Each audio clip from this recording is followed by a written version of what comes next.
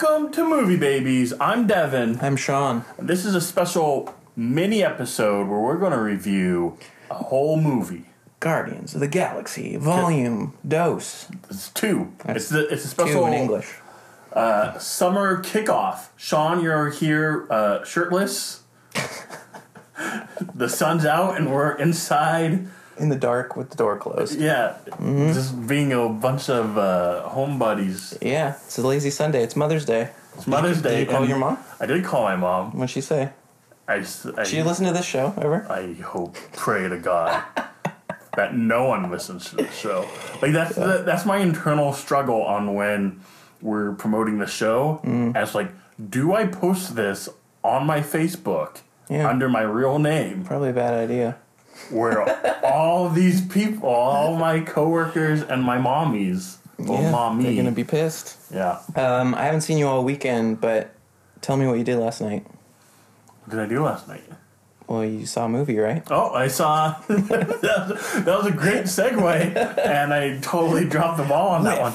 We're a little out of practice. Yeah, we had a long week of putting off how to follow the Keith episode, so he broke the format. He broke us. Shout out to Keith for being an awesome guest. That was really fun. Everybody seemed to be pretty happy with the episode that I thought was gonna really set the message boards on fire. Yeah. Turns out nobody gives a shit. Yeah, apparently, yeah. You're all enablers. They already knew we were perverts. Yeah, I guess that's true. Nothing to hide. You saw this movie. I saw this movie last night. Okay. Sean, you saw this movie Turns last out, night. yeah, we have something in common. I also saw this movie, not last night, but the night it came out. So we reviewed the trailer for this movie, the teaser trailer, in episode 12 with special celebrity guest Django. Yeah, I think we had pretty opposite opinions based on the trailer of what we were going to expect out of the movie. We re-listened to that episode. Sean, you tore this trailer apart. I wasn't happy with it. You gave it I Love Robots the lowest. Yeah. I gave it like a lot. Loved it.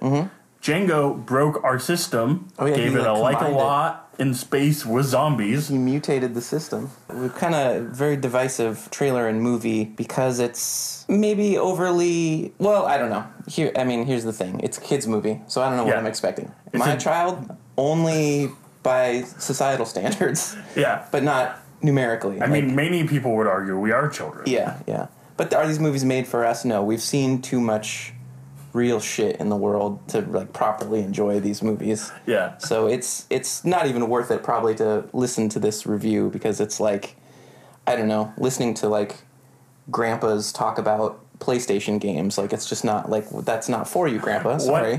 One of these days we'll have to get a kid guest. We've got to do a kid guest and we have to do an elderly person guest. Okay, yeah. This is our mission. I mean, that might just be a better podcast. Get a kid and an elderly person, we retire. Yeah. Yeah, that's season 2. So, Sean, I think the question is, before we get too far into this, did your feelings change from the trailers to the movie? They did. They changed for the better. After I saw the movie, I thought the movie was really cute and enjoyable. It's not a good movie as far as this story really develops to have some interesting twists and turns, and man, don't we learn so much interesting things about these characters. Those elements are very much thrown at us very haphazardly. The cute appeal, all the stuff that I was kind of this is too sweet for my taste in the trailer, I actually thought was really fun. The Groot stuff, the Drax stuff, all the stuff that it just was really charming. You even like the Drax stuff? Yeah, it's funny. You hate Drax. Yeah, I do. What do you think the turnaround was for the Drax character from the first to the second one? Because Django was also concerned. Okay, I'm afraid they're going to overdo it with this Drax character. Yeah, they made him. They took his I don't get it-ness, and they kind of flipped it in this one to just make him mean. But in an innocent way. Yes. So he's just ranking on this chick that he likes, but he doesn't have the skills to do that properly, and so it's kind of funny that he's just giving this Mantis gal a hard time. I don't know. I mean, but they're also they get along so well, and they're obviously quickly best friends. Yeah, exactly. There's an understanding there, so it didn't seem tormenting. It seemed light razzing. That was humorous. I don't know. It was good. They divided up the characters in a way where they kind of, maybe that was the benefit of having these extra additional characters, was to kind of like bring out some other dynamics so that, for instance, you mentioned earlier, like that Drax and Star-Lord scene where in the trailer they're like, he's hugging him and he doesn't want to be hugged. Like, Yes. that's not in there. And like Nope. a lot of the comedy amongst the characters is distributed with them playing off a new character that we haven't seen them with yet. That's true, yes. Rocket and Yondu and like Drax and Mantis and Star-Lord and Ego, and then like Nebula and Gamora kind of all get to like explore parts of their senses of humor based off of these other characters. That is a good point. It kind of feels fresh in that way because they're not playing off the same characters. Yeah. They're playing off the new characters and their personalities. Which was funny because that was like a big gripe of mine. It's like, you're going to throw all these new characters into the mix, but Yes. I guess they needed it to have them not be in each other's way. So I liked the movie as well, but I think I was a little more disappointed than I first thought. Really? Yeah. What were the disappointing elements to you? Because that surprises me. This goes before we go into my opinions about it. This is my new theory. If you hate a trailer, you're gonna love the movie, and if you're like really stoked to see a movie, you're gonna hate it. Because we just complete opposites. Yeah. I mean, I didn't hate the movie, but it was a little bit more disappointing than what I had going into What it. you signed up for? And you had very low expectations. Yeah. And you ended up enjoying it quite a bit. I think that's a good way to go into movies like this. Just expect them to suck. Because when they do, you're like, yeah, but that one part was funny. We need like some sort of movie baby intern, and I want like some hard facts of like every time we're like very low expectations of a movie. Oh, yeah. What's our end result? Do we end up loving it? Well, I mean, we destroyed Chips in that review, and I really thought loved Chips it. was funny. And we probably weren't like that positive. Well, I don't know. Maybe we were. Did we talk up Split pretty well? I think we did. Okay. I ended up liking that. Definitely, it's not a hard fact rule. That's why I need those data points. So all you math nerds, Crunch Get- these numbers. crunch some numbers. Listener Cameron Jennings, if you can like do some calculations on that, get back to us. I computed your movie data points.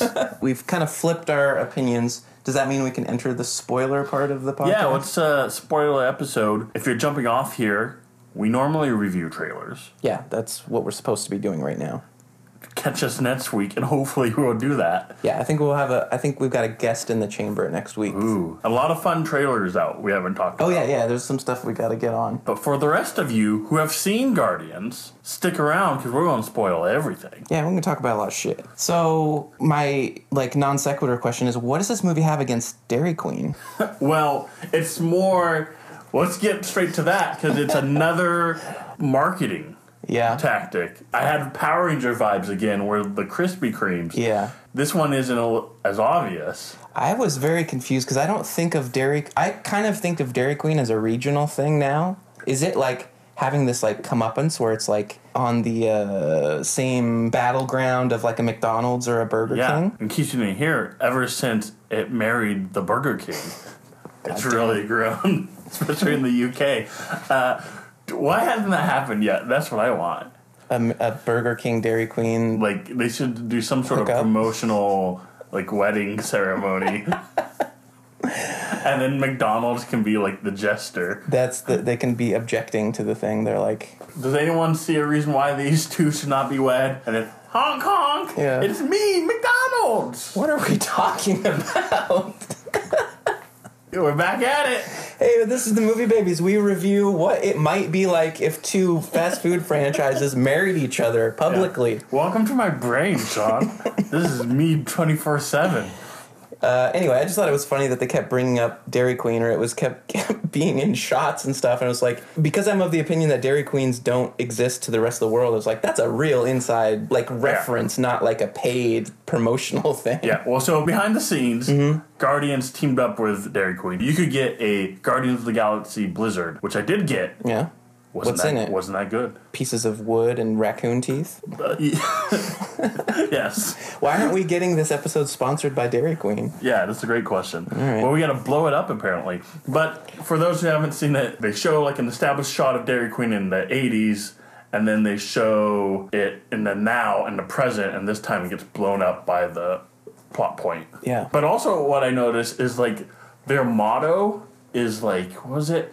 we're not fast food, we're fan food. Really?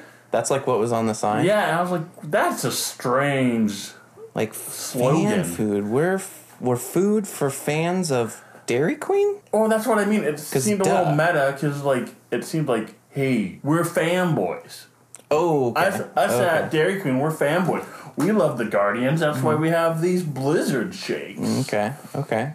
It was weird. They're trying to identify as the nerdier fast food restaurant. Yeah. Not as bad as the Power Rangers, not as in your face. If you're going to do marketing, I mean... Yeah, I guess they only brought it up twice and not 6 times. 16 times. Whatever. Should there have been a scene of, like, Baby Groot just chowing down a little Blizzard? A little flamethrower burger. Dives in. I liked the little Groot dance sequence at the beginning of the movie. The opening was amazing, and that's when I was super on board. Like, that was one of the better openings I've seen. Little Groot puts on the boombox, and they're fighting the giant star monster. So this is the monster we saw in all the teaser trailers. That's the part I did like about it. He looked cool. Yeah, it's a great monster, and they did the thing which, like, you just start with, like, kind of the opening battle. Mm-hmm. In the background, they're having this mega war, which could have been, like, its own movie, right? Oh, yeah. This could have been, like, I mean, it looked like the fight would have been more interesting than the actual climax of the actual action sequence of the movie. Like, but they did this great thing where they cut away and they just followed Groot dancing around to this shitty, like, B-side of an ELO song or whatever. Yeah. And just kind of bopping around. But then each Guardian, like, as they get knocked around by this beast, they kind of fall into his shots. Yeah. And kind of interact with him. And there's some really, like, good moments. Yeah, I remember Gamora, like... gets knocked on her ass, sees Groot, and it's like, oh, hi, Groot! Yeah, like, they have, like, a really little wave. sweet. It was pretty good. When Drax, like, destroys the boombox or whatever, and he just starts, like, beating up on him. I thought that was really funny. Yeah, there was a whole, like, Groot and Drax dynamic, too, where they were always kind of at odds with one another. Yeah. And that was fantastic. Get me... You saw it more fresh than I did. Yes. Remind me, they're battling that monster because... they need these batteries that they need to give to the gold people. Yep. But does the monster have the batteries? The monster's trying to eat the batteries. So it's not even like trying to sell the batteries, which are worth a lot. The monster's just trying to eat them. And he comes out of nowhere. They're not expecting the monster. So the gold people hired the the Guardians of the Galaxy, which is a plot point you hoped would happen. Is like they're kind of like they're for hire. They're for hire. Yeah. So they're that's the A-team of space. Yep. So that's kind of going on where the gold people are like, we are bred to perfection to the point where we cannot spare one of us. We can't get our hands dirty. We can't get our hands dirty. You guys, we have this problem. This monster's trying to eat our batteries. So kill the monster? So kill the monster. Oh, okay. I guess I didn't catch that. So that happens. Mm-hmm. While we're at the gold people, what was your thoughts on the gold people? The gold people were cool. They looked... I thought the whole time that the main gold chick was Iggy Azalea. Until like the Black Widow song. You don't know that? No. Oh, God. Sing it. I thought it... Is she Scarlett Johansson? What? The Black Widow? No. The song. This is not going to go anywhere. I was wrong about the casting of this character. That's my point.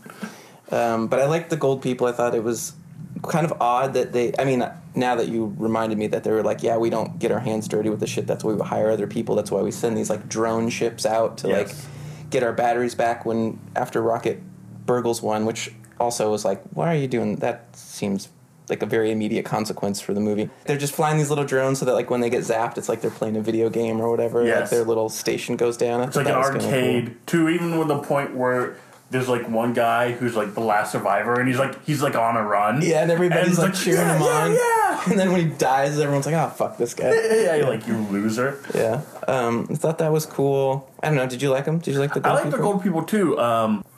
The aesthetic of the movie I thought was great, so I liked the look of the gold people. It kind of... If I talk too much about them, it kind of gets to my nitpicks of the movie, where it's, like, maybe...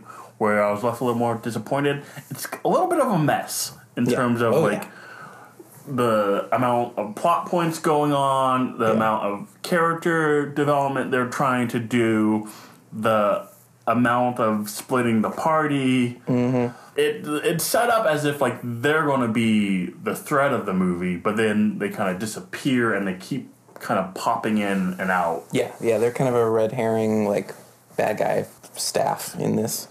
And then the Ravagers are kind of the same thing, where it's like they pop in and out, and you just never get like, because of that, you immediately, like, implicate Ego as the you implicate Kurt Russell as the bad guy, because you're like, well, these guys are kind of blowing it. They're not really that threatening of forces here, so it's gotta be that this new character is the bad guy. They're both played for laughs. Yeah. Yes. Oh, there's lots of hints that Ego was going to be the bad guy as well. Gamera didn't trust him right away. Right. And like Mantis is like, I gotta tell you some shit about Mantis my boss. is like, and you're I gotta tell you. We know. Okay, yeah. We got it at this point, and then. So let's talk about Ego, the villain, right now, and Kurt Russell. So he gets introduced, like, immediately, like, after they steal the batteries and the Sovereigns are sent after them. This little man on a rocket, like, surfing this rocket, like, pew, pew, pew, shoots all the gold guys' ships and, like, gives them another friendly wave, and then they, like, crash land on this planet, and then Kurt Russell's like, dude, I'm your fucking dad. The thing that they shouldn't have put in the trailer anyway, like, don't do that. Don't give... I mean, I know that it's like... It away they gave it away in the trailer, but it's like, you don't need to do that. Let's do some comparisons right now. That one I didn't have a problem with just because it happened so early in the movie. Sure. What I did have problems with, so during the teaser, the scene they show you is the climax of the film. Yeah. Of, like... The bomb thing? Yeah. The bomb thing. So that is a little like, ooh... You're kind of giving, like... I'm watching a movie that's waiting for this battery bomb to be deployed. And we saw that, and that scene too was also in like so many of the trailers. Just like it's definitely fresh in your mind. Yeah. The other thing I didn't like was they introduced the new team of the Guardians of the Galaxy with Nebula and Mantis, and that stuff doesn't happen until at the end of the movie, right? Where you're like, okay, you're family now. So like one of my biggest nitpicks in terms of stories that didn't work for me was Nebula and Gamera. I'm like, well, Nebula, we know Nebula is going to join the team because they were hyping it up so much. Well, and you know they're not going to kill each other because it's not an R-rated movie. Like, you know, it's like, it's that or like, yeah, it's pretty inevitable. Yeah, but it doesn't happen. Nebula doesn't decide that, okay, I'm not going to kill my sister until the third act. Right. And if that's your third act, one of your third act, like, reveals, you can't show me the answer in the trailer. Yeah. The actual act breakdown for this movie is, like, it's so dependent on who you're following, like, who's your main character. Right. Like, I guess the default is, like, follow it from Star-Lord's perspective or whatever, and you can do act breakdowns that way. But for everybody else's, they were so oddly placed where the reveals and the turns and the advancements of, like, now the ante's getting upped, that... And they were placed in weird parts of the movie that, like, it was, like, way worse than, like, a episode of TV where you're like, okay, you got the A plot, the B plot, the C plot, and maybe this, like, running gag that runs through it that maybe only gets, like, 2 scenes or whatever, but it, like, serves as... Everything seemed like the running gag to me, where it was just like, oh, shit, they just threw in, like, this hard pivot really quickly. Oh, now this one got, like, dragged out from the beginning of the movie all the way to the end of the movie. Yeah. Like, there was a lot of craziness going on. The Yondu rocket, like, heart to heart after like the jail thing, and he was like, I want to be better than Star-Lord, and he's like, no, you're just like me, you're just a scared guy. And it's like, what the fuck is happening? These two, like, badasses decide to have this, like, as they're, like, zooming to, like, go save the day or whatever, they're gonna have this heart to heart in front of this other stranger character, like Sean Gunn's character's just standing there, and it's like they're all gonna, like, drop their veneer and be like, we're just a bunch of scared dickheads out here in the galaxy just floating around, and it's like, what? Yeah. So bizarre. It's hard for me to rail against this movie for, like, wanting to develop all its characters and give them, like, arcs. Like, that's great.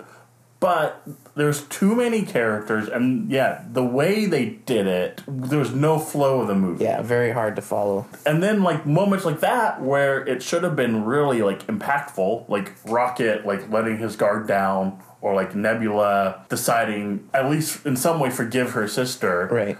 Or Peter meeting his dad, they're all, like, they don't have the same impact that they should. Yeah, emotionally they're very, like, just thrown at us, and so it's very hard to feel anything. In fact, the scene where Peter, like, starts to form the energy ball, Yeah. and he like plays catch with His Caressa. dad? I was talking to Joe about this last night, former guest Joe, and we were both talking about like that like got laughs. Like when the music swelled up and it was like supposed to be this touching scene, like the audience I was with was like laughing. It was a strange scene because it's and some of the scenes, even a lot of the feel in James Gunn's humor was like that, where it's like, okay, you're kind of showing us an emotional scene, but the cheese on that one was also like, you're purposely kind of making it funny too, right? I don't know. And there's a lot of scenes where it's like emotional, and then they're like undercut it with like jokes, or they're like in the funeral at the end, like it's just like it's supposed to be emotional, but he's also doing jokes as well. Yeah, it's just all those things that they were striving for. I was just kind of like, all right, well, good luck with that. But you're not going to get my tears. They're not that cheap. This movie could have been called like Daddy Issues of the Galaxy, Volume 2, because every character has not just like a kind of like, oh, that's a bummer relationship with their dad, but like the most terrifying for a kid's movie relationship to their father. Yes. If we can review. Let's do it. Ego went around the universe impregnating women as a secondary act from like putting these actual seeds into the earth, which was like his primary function. So he's just kind of like on this like rock and roll like booty cruise, just fucking gals and creating these babies and then stealing them and then murdering them when they're not what he wants them to be. Right. So you see the bone collection. Yeah. So that's terrifying. He also has Yondu basically like human child traffic his son back to get him, which is like extremely traumatizing. He murders his son's mother because he doesn't want to miss her. He gives her cancer. Because he just like, I don't want that booty call to like get picked up by someone else, so I'm just gonna like quick cancer that ass. Like that was bizarre. Okay, so there's one instance of just like overly horrifying like family dynamics. Doesn't Yondu like reveal that his parents like threw him into like slave battle as a child? Gave him away when he was a kid and like sold him to slavery. Yeah, and then him standing in as Star-Lord's like Urzat's father, he's like, yeah, I kind of took the kid along because he could like do crimes for me because he's small. Yeah, like okay, that's pretty horrifying. Nebula straight up mutilated by her father when she didn't win battles against Gamora. This is what I want to get to. Yeah. Okay. The Thanos. Walk me through that. Thanos. So the.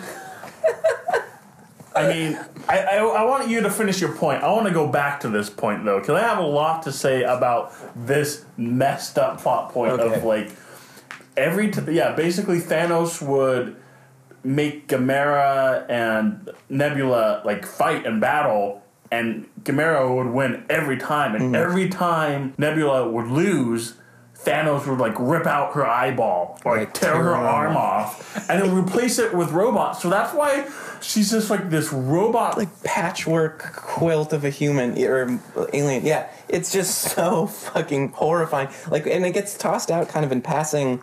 I mean, it's supposed to be like a touching moment. It's like, you know, her like appeal to her sister to like, you know, this was my sadness and you dismissed it and why didn't you love me? But I was just like, oh my God. Well, and then we see Yondu first scene in a robot brothel. Yeah. Oh yeah. Like, I forgot about that. And so let's go back to your beginning point when you said this movie isn't for us. It's a kids movie. Oh yeah. Is it a kids movie? I mean, those elements make it pretty like side-eye as far as like, did I just take my kid to like watch child abuse the movie? Well, and then the ending is the funeral. Yeah, which is and that's how it ends. Yeah, wring out your Kleenexes after this one because like your kids are not. They're gonna just like come home and be like, is Grandpa gonna die? Is our dog gonna self-sacrifice to the alien overlords? And like, are we gonna have to put him down? Like, hey, Mommy, Daddy, are you gonna sell me to slaves? If I don't beat the shit out of my sister, are you gonna tear my arm off? Yeah, I hope that's the like takeaway of some kids. Like, well, I gotta beat up my sister so my mom doesn't rip my eyeballs out. I want families that went to Guardians to like have to like cater to like children waking up with night terrors. Like, I gotta kill Susie. I gotta beat her. I gotta take a lead pipe to her so I don't get my toes pinched off with fucking nail clippers. I was going to say, like, who are these movies appealing to when they're obviously kids' movies because it's Disney and it's Marvel comic books, and so it's supposed to be a family, and they're marketing towards kids and families.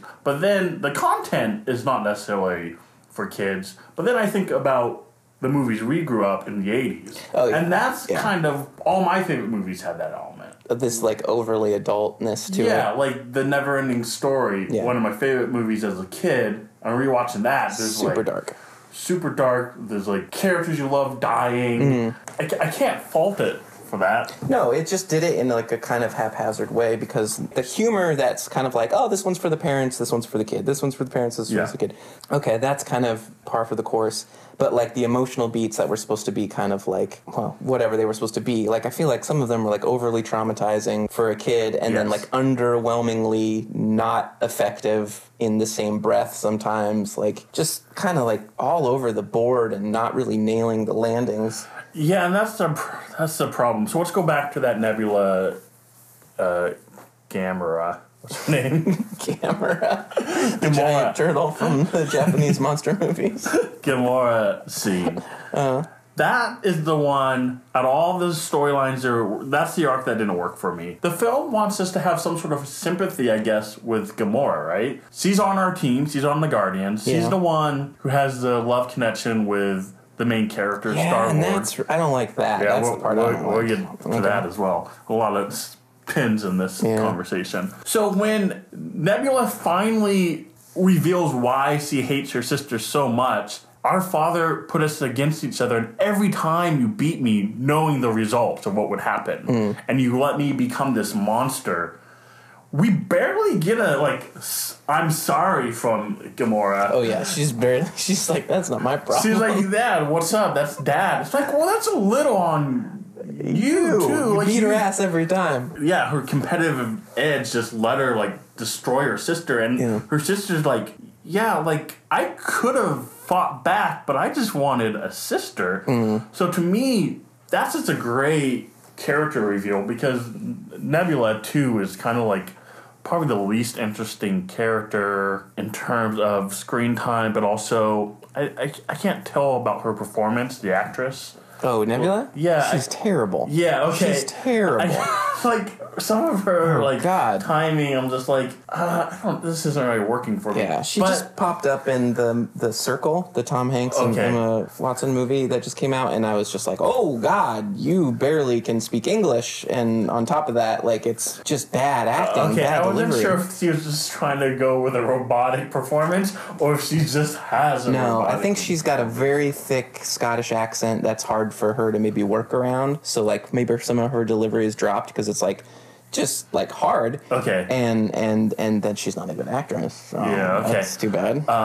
But that drop, it's like one of the, like, strongest arcs in terms of, like, whoa, like, changing your opinion about a character.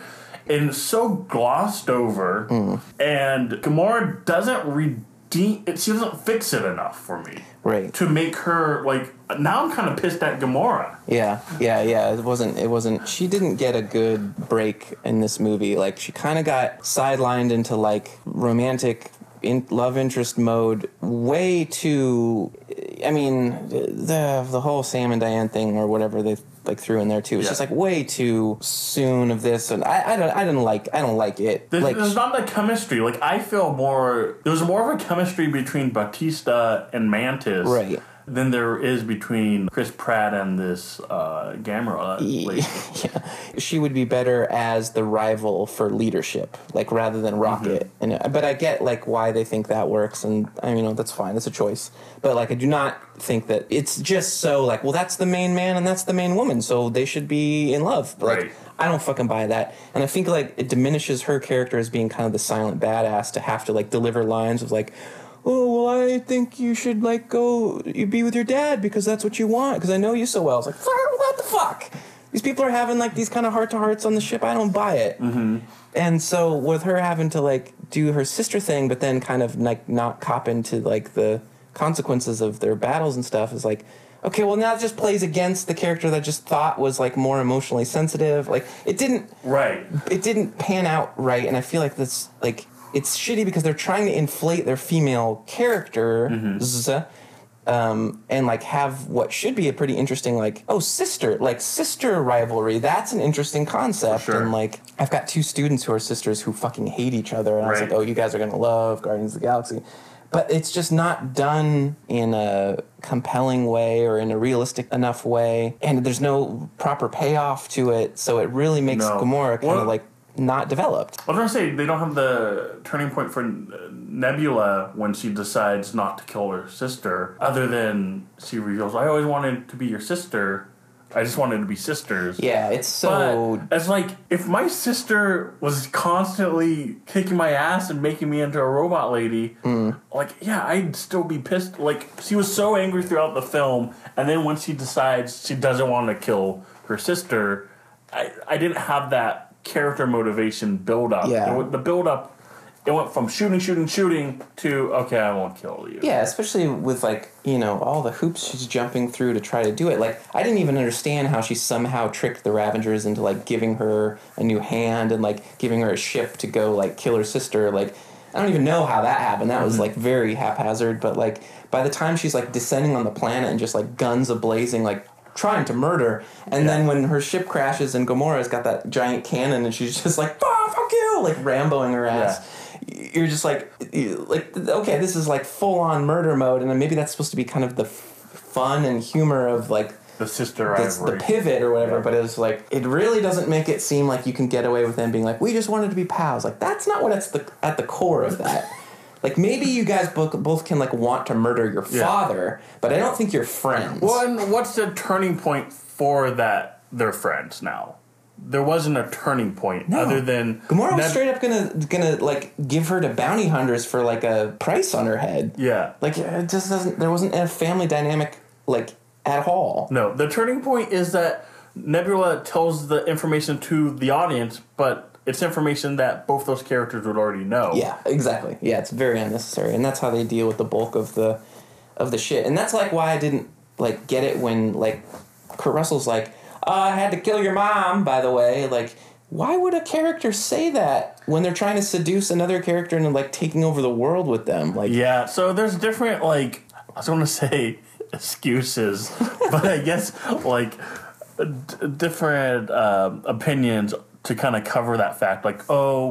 Kurt Russell's character Ego thought that he had Peter Quill so into under his trance that saying that wouldn't matter, or that Kurt Russell being a god having so little value for human life. This is it's not even a big deal. Why would that bother you? Yeah, pretty flimsy. Oops. Would have been more dramatically effective if Star-Lord had figured that out, rather than just having it be evil bad guy monologuing. So I love his Star-Lord's reaction to it. Where he starts shooting the shit out of him. Instantly gets out of his trance and wells on him. That was great. But that whole plot, let's dig into this, because it's almost the D plot of this movie.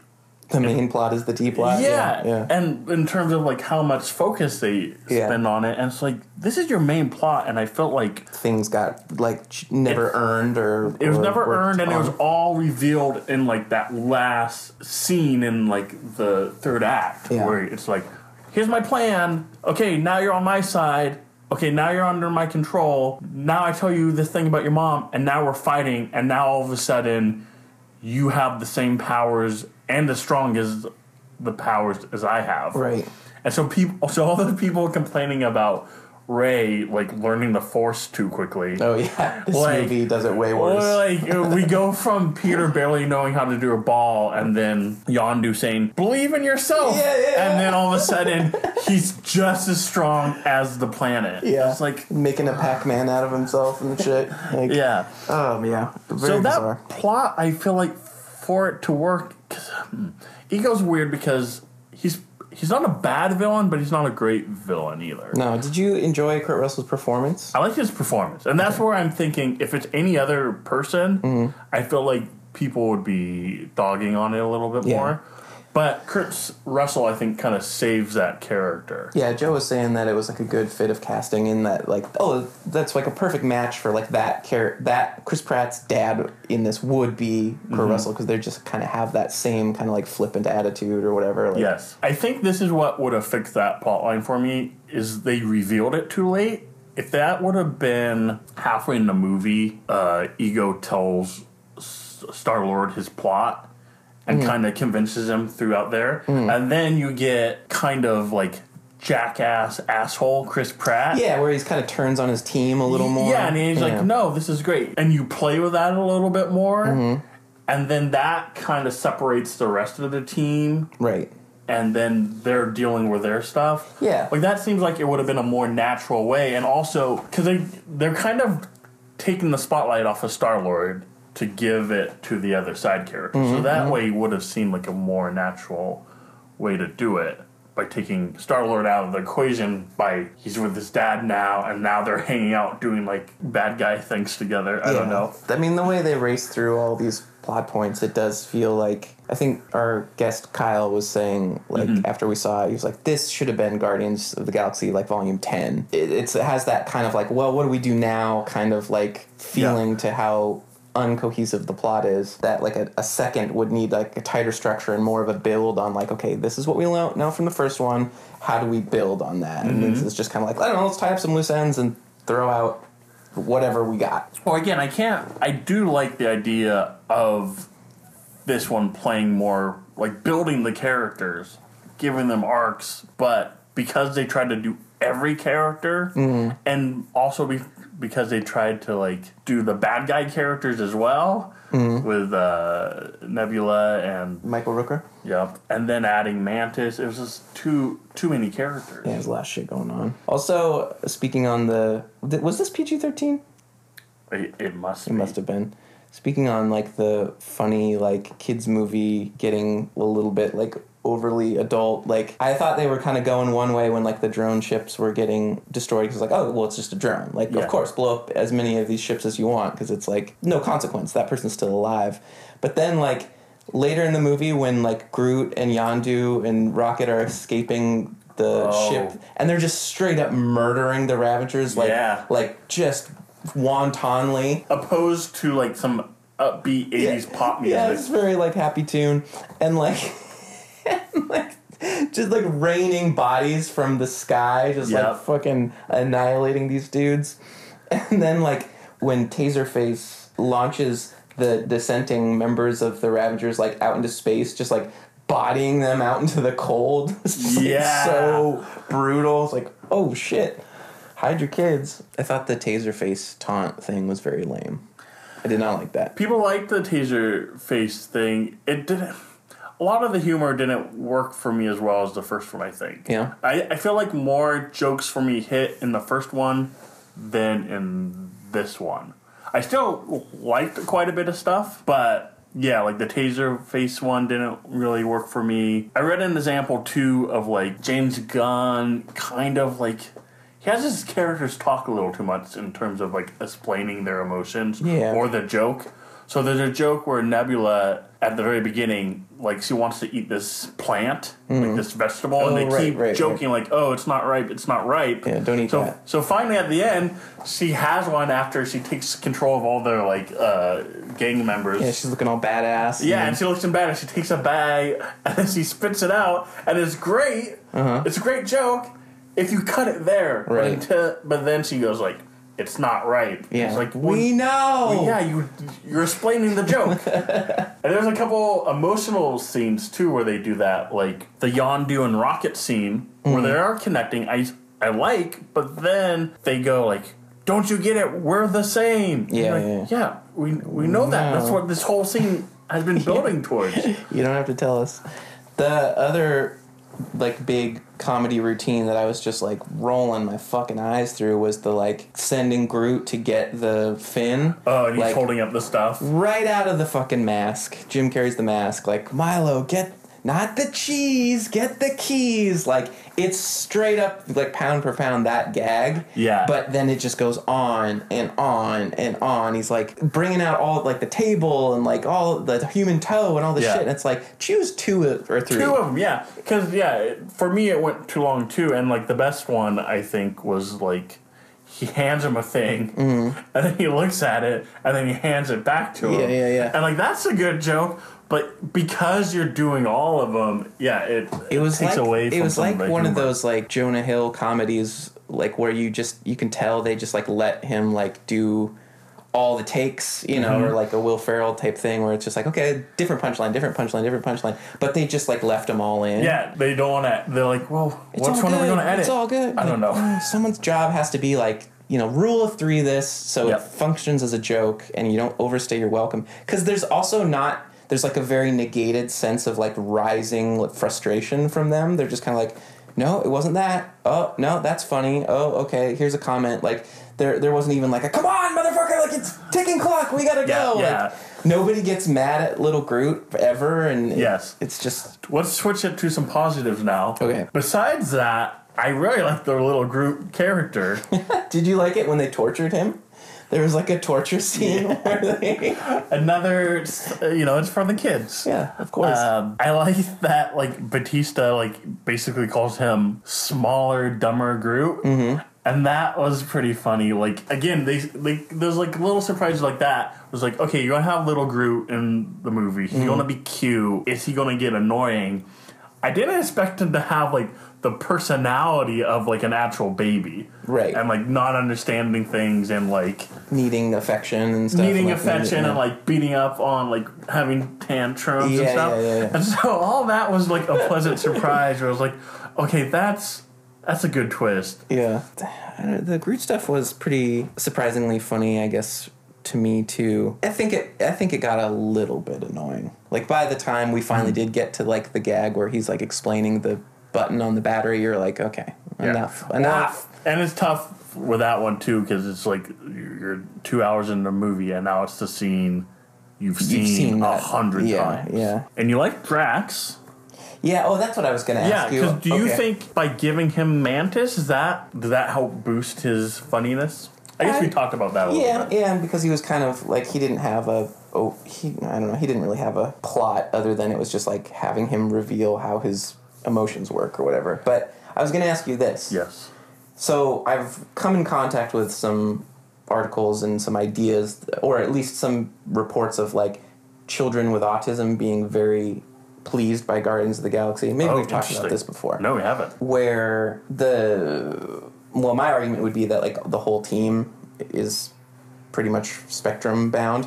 And Sure. I've heard people say it's like Drax, because he takes everything literally and doesn't understand certain societal like shorthands, that he's kind of this obviously intentional autistic character. Mm-hmm. But to me, isn't Groot like the obvious autistic character? Because he just says, I am Groot? Well, because he's so like insular in his world and his like vocabulary and like... Well, if he has this one caretaker character, like... Well, the funny thing about autism is, since it's a spectrum, you get a little bit of everything. So I have definitely met and have worked with people with autism who are like Batista, who are very like literal and kind of fun to like goof around with. It's a fun dynamic sometimes playing with someone who's that literal. And it's like, oh wow, no, I didn't mean right. I didn't even know you could think of it that way. Yeah. So that's pretty interesting. And Batista is kind of like that.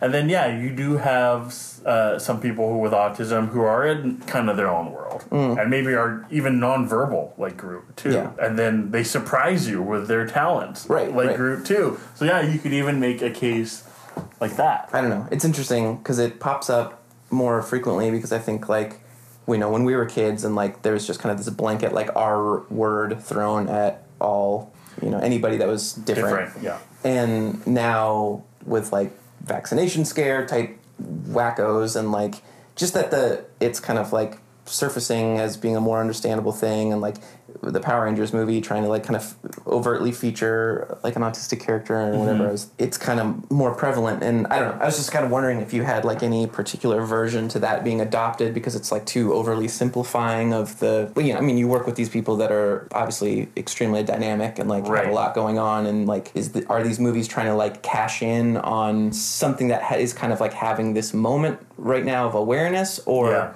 is it actually like a recognition of this fan base of people? I think I would be more worried if Hollywood tried to narrow what autism is. And so if we just had Rain Man characters in every movie, and that's like, there's your autistic character, then I think it would be a problem. But the fact that we're like going through the Guardians, like, oh yeah, this character kind of has some traits of someone with autism.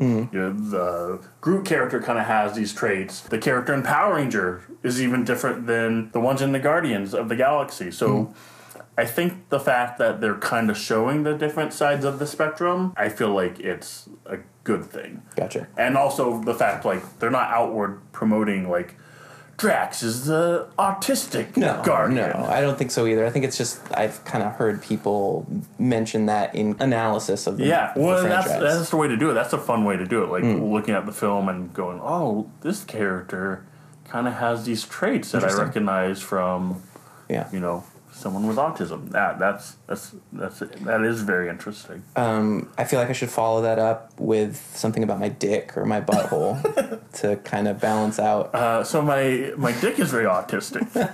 It's in its own world. Perfect. Okay. Thought it was cute when they did the 700 jumps and everyone made wacky faces for 5 minutes. I guess I got Hitchhiker's Guide. Vibes from that one. It was kind of Ren and Stimpy for me.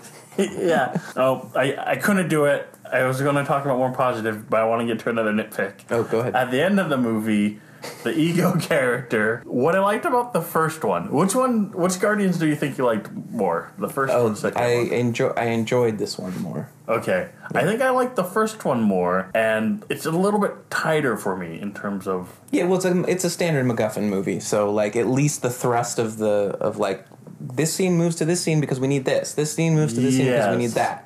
Like, this does not have... This is fucking, like, Louise Buñuel compared to the, like, straight-up, like, A to B structure of the first one. Right. And then the problem with the villain fight is it seemed like all the villains fights I hate. So you have two gods whose powers are unexplained. I don't know the rules for them. Right. So they're just going at it. So I don't know, like, Chris Pratt's turning Pac-Man and hitting Russell Crowe. No.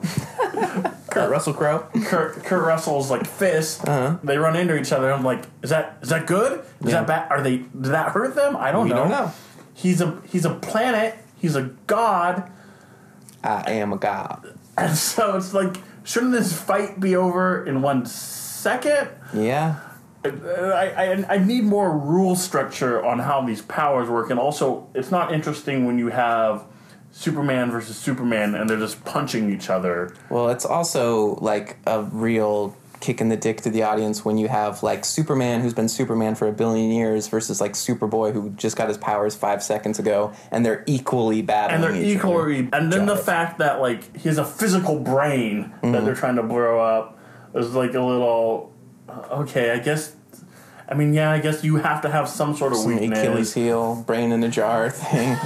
Yeah, but my point of the first one is, like, I liked they were going towards that, and then, like, the humor of the movie was, like, Peter does, like, the dance scene, and then they did the gym thing, which was kind of, like, built up through the movie. And this one, I don't know, I wanted a more clever solution, I guess. Yeah. Like either, like, tricking the brain or tricking ego somehow and destroying itself. Having a conclusion that's less bash 'em smash 'em and more like, oh, this character the whole time was like, oh, I just need my spinach. I just need my spinach. Yes. I'm a total god if I just have my spinach. And then they're like, we gotta steal the spinach. Yeah. Like, yeah, if it had that, or like we gotta put kale in place of his spinach, so he thinks he ate the spinach, but he didn't. Like, you know, with him planting the plants everywhere, and he's like, I have a lust for power. Right, yeah, and then you go, oh, he has lust for power, let's use that against him. Right. And now it's like, oh, you planted a plant on my back, and now it's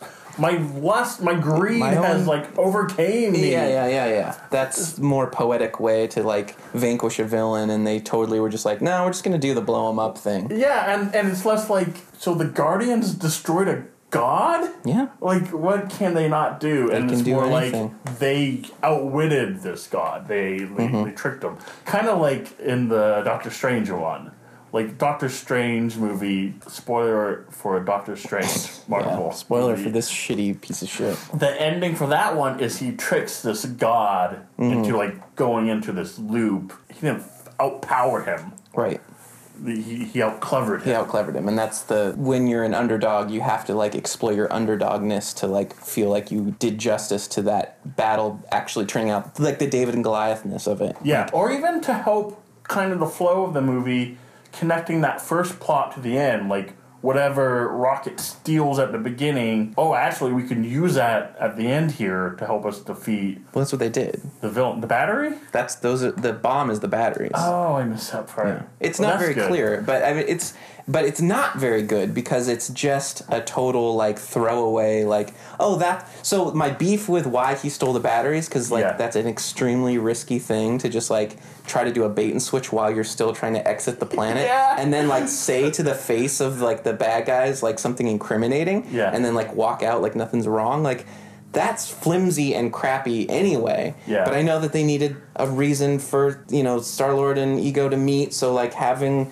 the bad guy drones chase after him and blah blah. It's like, it's also like conveniently, like, you just see the notes on the page being like, we need to accomplish this. They kind of explain it through the arc of Rocket, where it seems like he's doing the thing where he's pushing people away on purpose.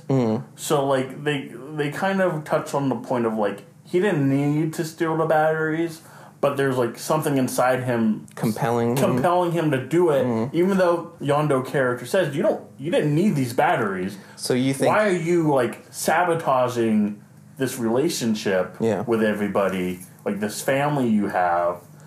And so I think it was explained, but again, the problem is you're doing so much in this movie in terms of like these arcs, and you're not spending enough time developing them to a meaningful point where, like, it doesn't have the same impact that it should. Right, because you can telegraph the whole thing. Yeah. Do you think that they were trying to hint at that Rocket has some extra sensory power of, like, maybe he does these what seem like kind of agent of chaos type things, but there's something in him that's, like, kind of like there's this fortuitous reason why he does them, so it's like, I can't explain right now why I stole these. I had to, but it's because something in my little raccoon mind was like, I'm going to need this later to defeat the bad guy. I mean, that's interesting. And that's what makes him like a worthwhile character. Like while he was turned into this thing, like they maybe even those villains planted something in his brain. Right. Yeah. He's just got this extra sensory perception type chip or whatever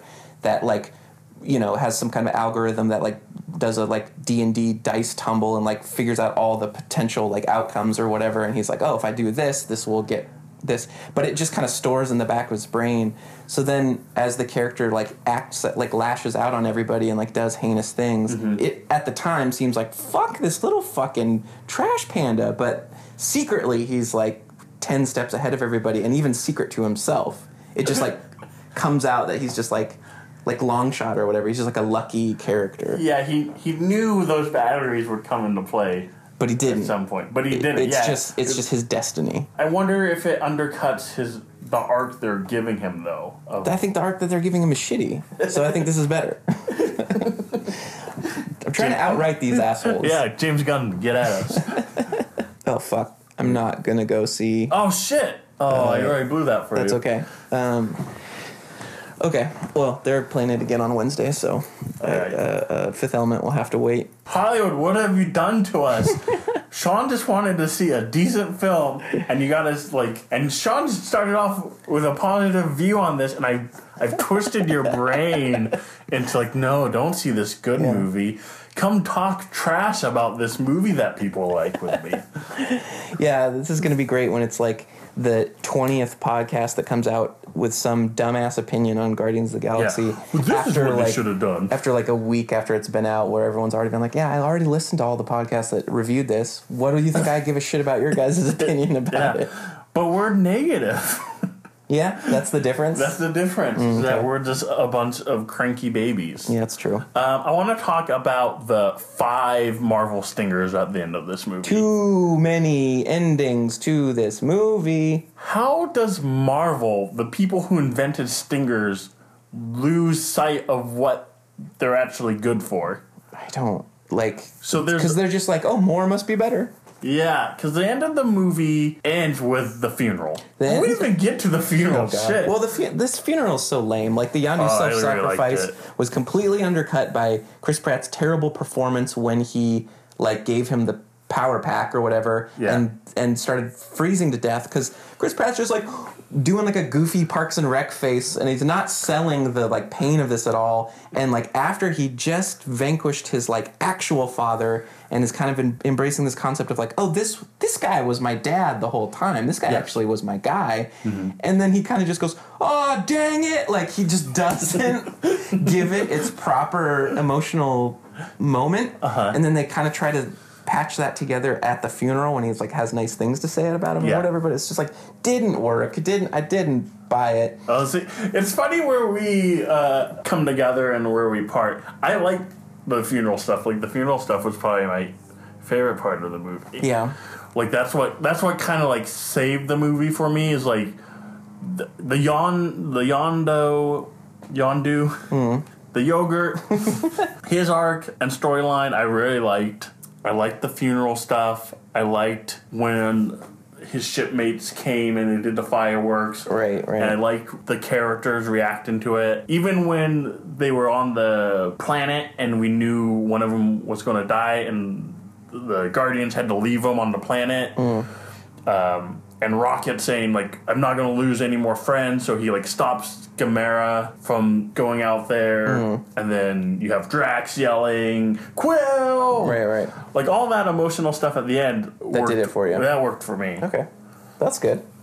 That means that you're not a hardened-hearted piece of garbage that wants to annihilate humanity. But it is tough. Like, if you are looking at Chris Pratt, and that's what I mean, is like, some of they have emotional scenes and then they undercut it. Yeah. And especially when you look at Chris Pratt and he needs to do his sad face and he's doing goofy Parks and Rec face. Yeah. It's not going to sell you on it. Yeah, it was a bit of a fumble.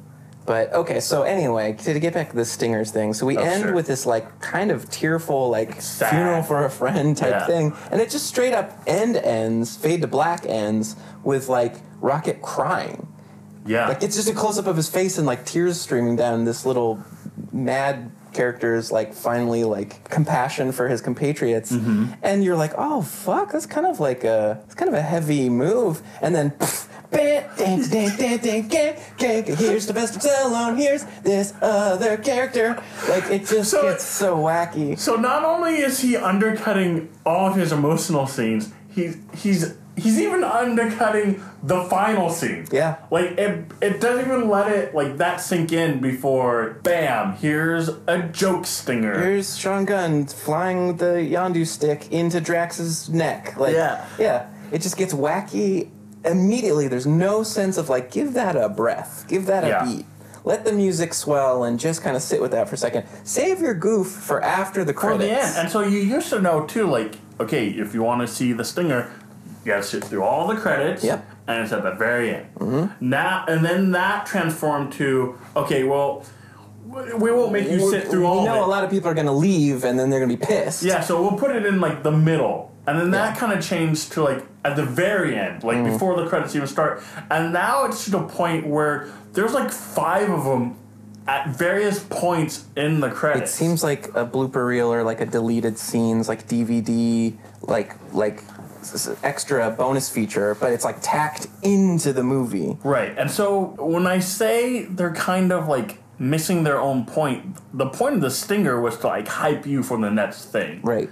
And it was like, oh, did you see that? Did you see that shoelace? That was shoelace. It was in comic book number 42. That's Adam Warlock's hyperbolic chamber. Yeah, and so then that's like gets all the nerds talking, and you ask your friend, and you you look it up on Wikipedia, and you get hyped. When you have 5 of them, like the conversation's so spread out. Yeah, and like I had trouble just trying to remember which ones I saw. Yeah, there's too much going on there. So this is the list I got. We got like a Stan Lee cameo again. Oh yeah, with the Watchers. I forgot about that one. Okay. So that didn't impart on us any actual information. No, but it is funny, and it's a theory that fans have had for a long time. Of that Stan Lee is a Watcher character. As this same character through all his cameos. So basically the Watcher, I'm going to mess this up, so sorry comic book fans. But basically the Watcher is like these people in the Marvel Universe who just watch the events. They're like gods, and they can't. But they don't interact. They can't interact, and they just observe. So that explains why Stan Lee has a cameo as different characters through all these movies. So it's like that's a great stinger. Sure. Okay, I didn't even think of that. But that's not all, because then we also get the Sean Gunn whistling one, right? Which it shows like, oh, Sean Gunn might be a Guardian now, and Yondo's character is kind of being passed. The mantle's being passed, right? Again, a great scene for like, oh yeah, now I'm pumped about Sean Gunn being this new Yondo. Yeah, I guess I didn't even think of that. Okay. Well, again, because they're just throwing shit spaghetti on the wall. No time to think about it. Teenage Groot. Oh, okay. Fantastic. Where now he's like has the personality of like adolescent teenage boy. Yep. His tree roots are over his room. He can't talk to. He's listening. He's playing on his iPad. Did you remember that scene? No, I forgot. I mean, I guess. Yeah, I remembered, and I was like, okay, so now this is so they can, by the third one, have him be big again. But then I remembered what they did with this one. He's going to be a teenager in the third one. He's going to be a teenager. So another thing you would have been a very satisfying one. You have Sly with his Expendables crew. Okay, and this was divisive amongst the people I was watching the movie with, because I thought that was a throwaway gag of them being like, hey, while the movie you were watching was going on, we had this secret, like, we thought we were the heroes of the movie, and we're this shitty, like, Western family version of the actual Guardians. Yeah, and they thought you were watching their adventure. Yes, and so whatever dumb thing they ended up doing was, like, they were patting themselves on the back for. But then when I turned to, like, relay that idea to the people I was with, everyone was like, no, that's probably setting up the next movie. And I was like, oh, no! Like, that can't be an actual legitimate team. I didn't know. Apparently that team is the original Guardians of the Galaxy. Fuck that. So, like, the characters are supposed to be who, in the comics, was the original team. And so maybe they will show up in the next one. I don't know why you'd want Sly Stallone, like, being your main star or, like, main storyline in the next movie. You didn't even want him in this in the first place. Like, but again, that scene, you have no explanation for it if you don't know it. Like, I had to look that up. Yeah. But also, I had to look up all this other stuff because they also say Adam Warlock. Yeah. I didn't know who that is. I had to look his ass up He's as the well. gold guy. That's all I remember. Wait, what is he?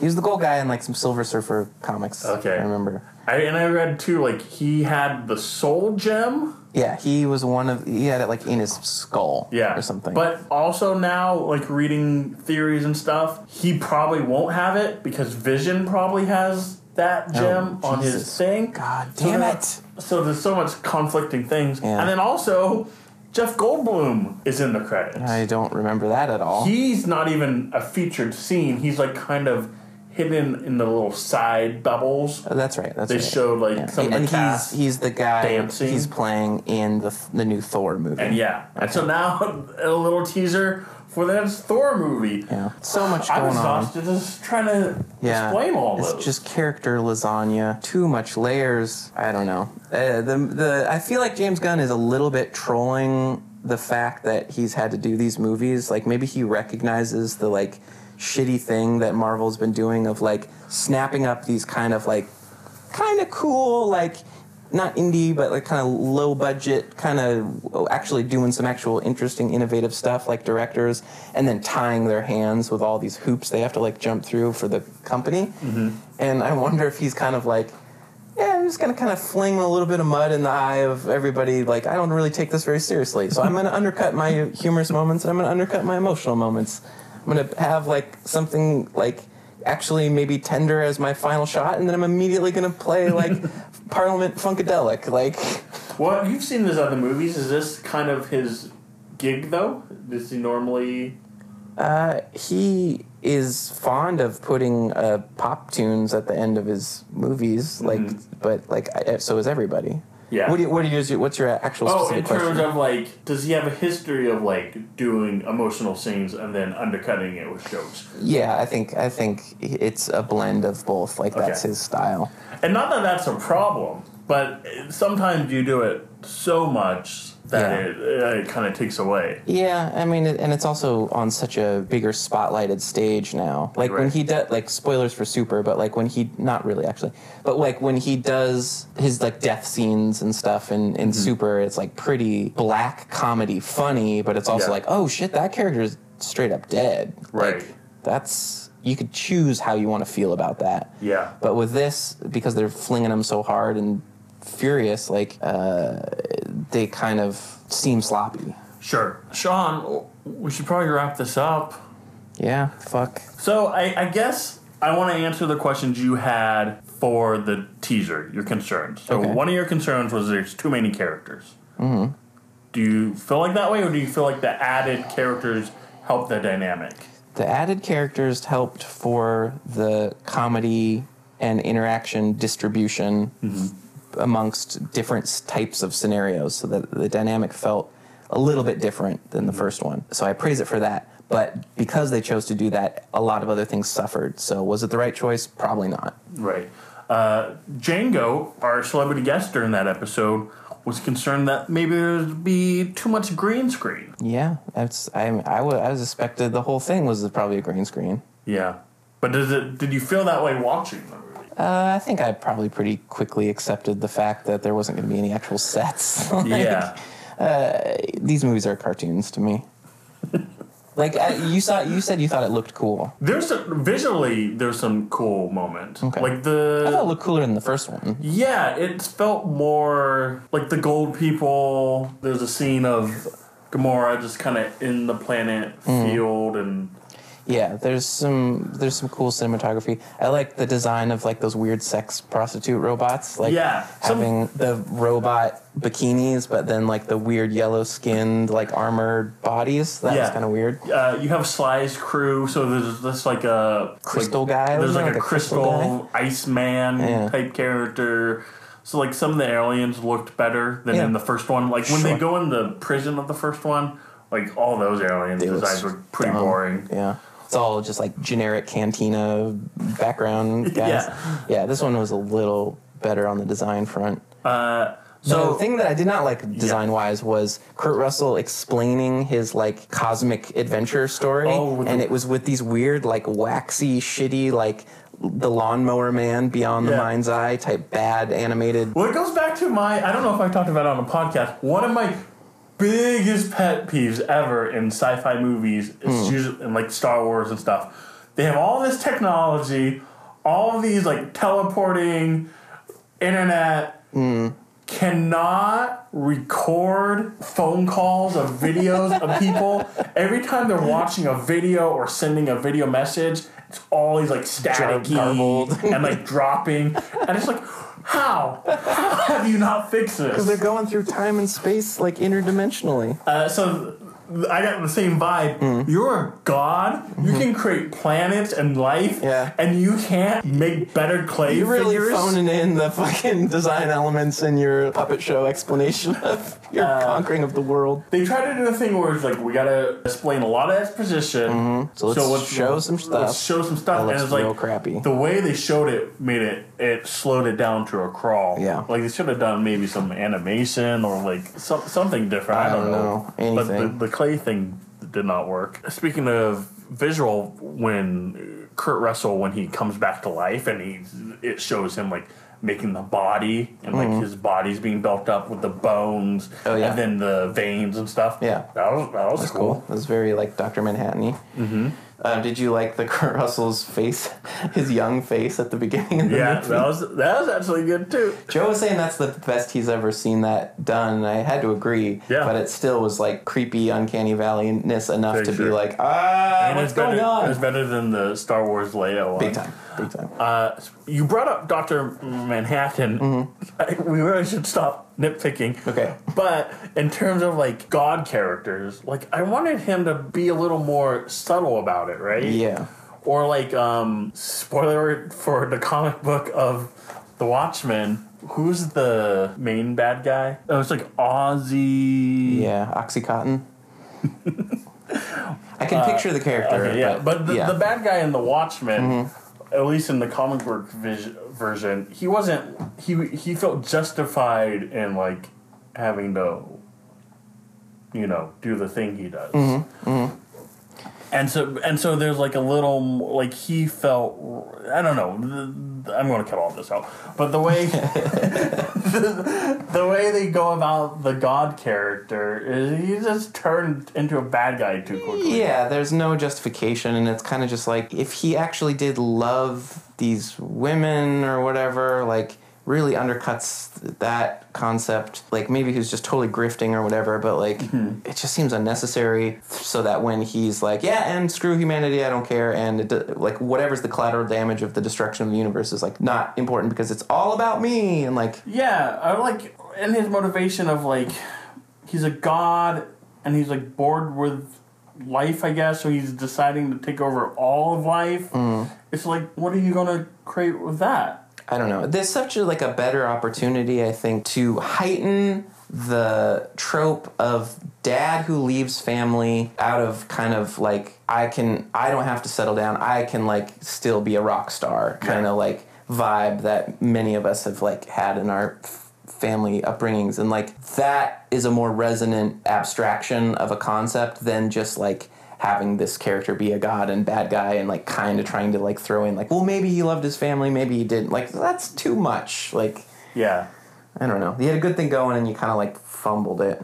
They did. I didn't like that they like stepdads for the win on this one. Yeah, I don't know. Like usually those type of movies, it's always like stepdads get shit on. Yeah. Well, the stepdad had to die. He had to straight up die. So yes, he did kind of get shit on. Yeah. So, final reviews. I gave the trailer like a lot.